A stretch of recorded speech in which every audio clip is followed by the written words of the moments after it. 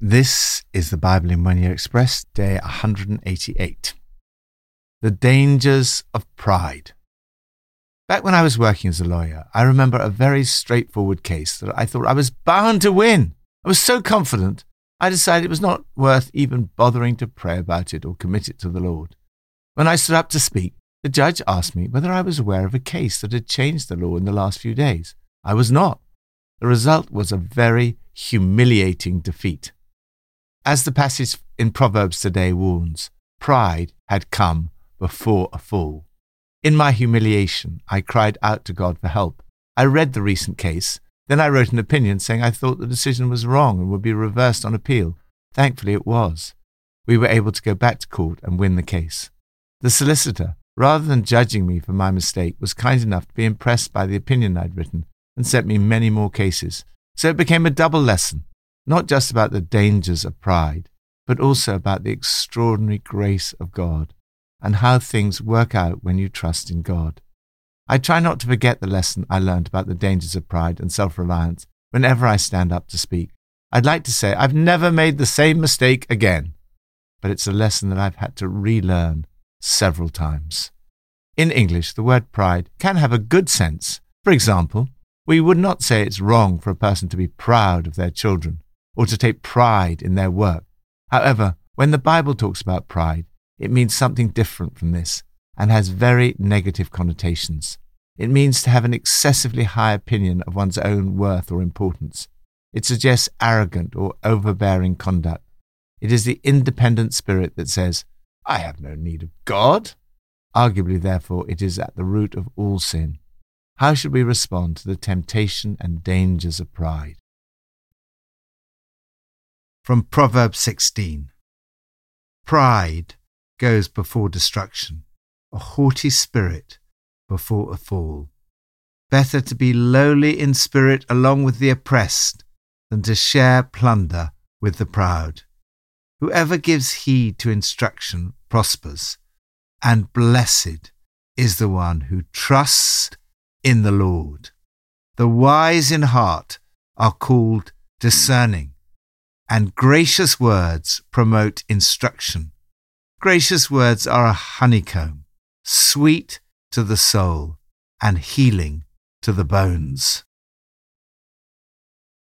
Cultivate humility. God wants you to learn to walk in humility and kindness, not arrogance and pride. Pride comes before a fall. First pride, then the crash. The bigger the ego, the harder the fall. We're reminded that it's better to live humbly among the poor than to live it up among the rich and famous. A lack of power is very frustrating at times when we think we know how best to advance the kingdom of God. However, Jesus had very little power from a human point of view. He was lowly in spirit and among the oppressed. Lowliness of spirit, the opposite of pride, brings first prosperity. Humility means being willing to learn. Those who give heed to instruction prosper. Second, happiness. The humble trust in God. Whoever leans on, trusts in, and is confident in the Lord, happy, blessed, fortunate is he. Third, healing. As opposed to the arrogant words of the proud, scoundrels plot evil and their speech is like a scorching fire. The humble use pleasant words. Pleasant words promote instruction. Pleasant words are a honeycomb, sweet to the soul and healing to the bones. Lord, help me always to stay dependent on you, to trust in you. New Testament, from Acts 25 and 26. The next day, Agrippa and Bernice came with great pomp and entered the audience room with the high-ranking military officers and prominent men of the city. Then Agrippa said to Paul, "You have permission to speak for yourself." So Paul motioned with his hand and began his defense. King Agrippa, I consider myself fortunate to stand before you today as I make my defense against all the accusations of the Jews, especially so because you're well acquainted with all the Jewish customs and controversies. Therefore, I beg you to listen to me patiently. The Jewish people all know the way I have lived ever since I was a child, from the beginning of my life in my own country and also in Jerusalem. They've known me for a long time and can testify, if they're willing, that I conformed to the strictest sense of our religion, living as a Pharisee. And now it's because of my hope in what God has promised our ancestors that I'm on trial today. Why should any of you consider it incredible that God raises the dead? I too was convinced that I ought to do all that was possible to oppose the name of Jesus of Nazareth. And that is just what I did in Jerusalem. On the authority of the chief priests, I put many of the Lord's people in prison. And when they were put to death, I cast my vote against them. I was so obsessed with persecuting them that I even hunted them down in foreign cities. On one of these journeys, I was going to Damascus with the authority and commission of the chief priests. About noon, King Agrippa, as I was on the road, I saw a light from heaven, brighter than the sun, blazing around me and my companions. We all fell to the ground, and I heard a voice saying to me in Aramaic, "Saul, Saul, why do you persecute me? It is hard for you to kick against the goads." Then I asked, Who are you, Lord?" "I am Jesus, whom you are persecuting," the Lord replied. "Now get up, stand on your feet. I have appeared to you to appoint you as a servant and as a witness to what you have seen and will see of me. I will rescue you from your own people and from the Gentiles. I'm sending you to them to open their eyes and turn them from darkness to light, from the power of Satan to God, so that they may receive forgiveness of sins and a place among those who are sanctified by faith in me." So then, King Agrippa, I was not disobedient to the vision from heaven. First to those in Damascus, then to those in Jerusalem and in all Judea, and then to the Gentiles I preached that they should repent and turn to God and demonstrate their repentance by their deeds. That is why some Jews seized me in the temple courts and tried to kill me. But God has helped me to this very day. So I stand here and testify to small and great alike.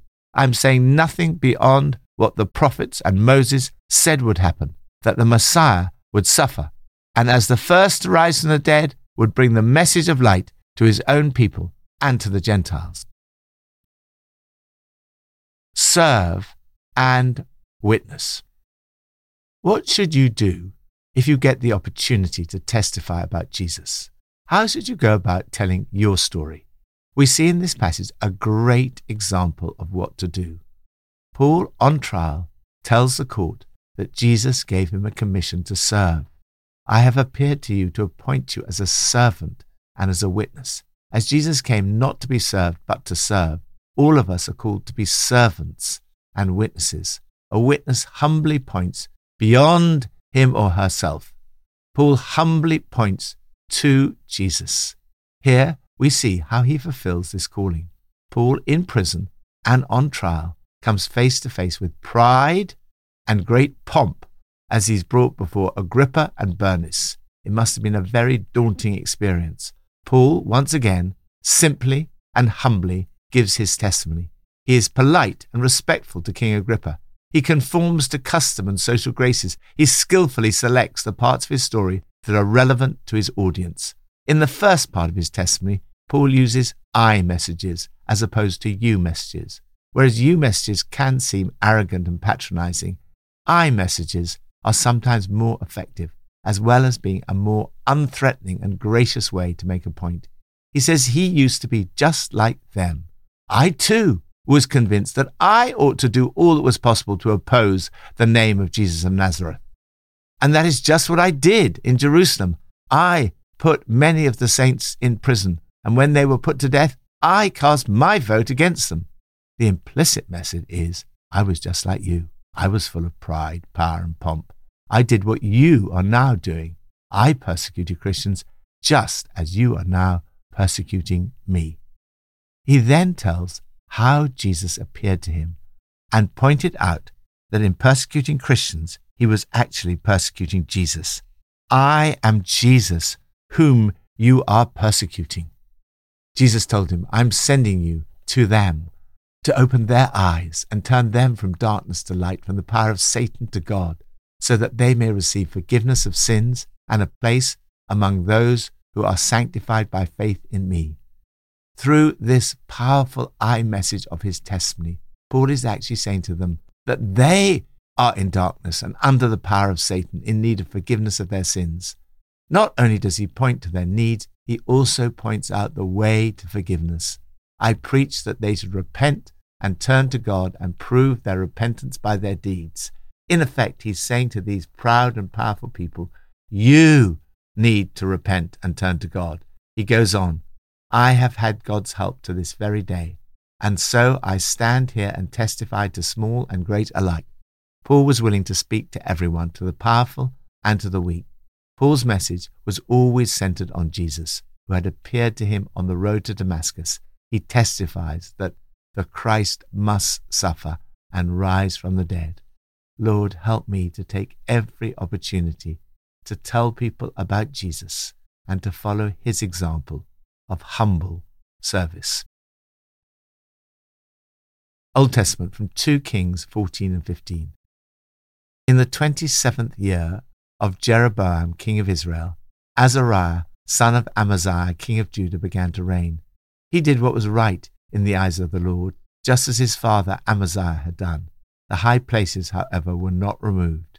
The people continued to offer sacrifices and burn incense there. Resist pride.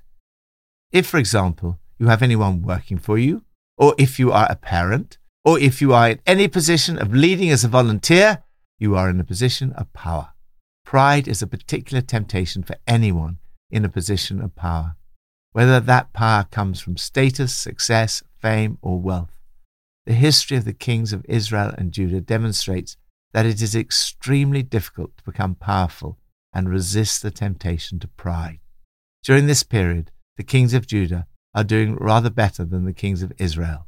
King after king in Israel did evil in the eyes of the Lord, while in Judah, Azariah and his son Jotham both did what was right in the eyes of the Lord. Azariah is also known as Uzziah. We know something more about him from other parts of the Old Testament. Here we read that although he did what was right in the eyes of the Lord, the high places were not removed. The Lord afflicted the king with leprosy until the day he died. Why did his life end in such a mess? The book of Chronicles gives the answer.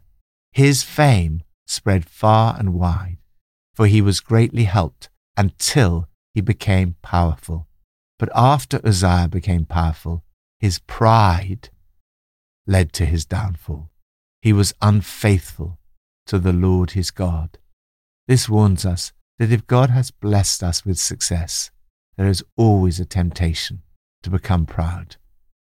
Lord, thank you for all the warnings in the Bible, as well as the encouragements. Help me always to take heed of these warnings. Lord, I am utterly dependent on you. Help me to keep my eyes always fixed on Jesus, who was all-powerful and yet humbled himself, made himself nothing, and took the nature of a servant. Pippa adds. Proverbs 16 verse 18. I once managed to get into rather a small parking space in one manoeuvre and was rather pleased with myself. I told my mother, who was in the car with me, that I was the best at parking in our family and resented the remarks about women not being able to park. Later that day, someone asked me if I'd go and pick something up in a bit of a hurry, so I jumped into the car with a friend and we returned to the same spot. And I tried to get into that spot, but could I? It took me 5 times to get into that spot, and my friend was even offering to park for me. Serves me right. Pride comes before a fall.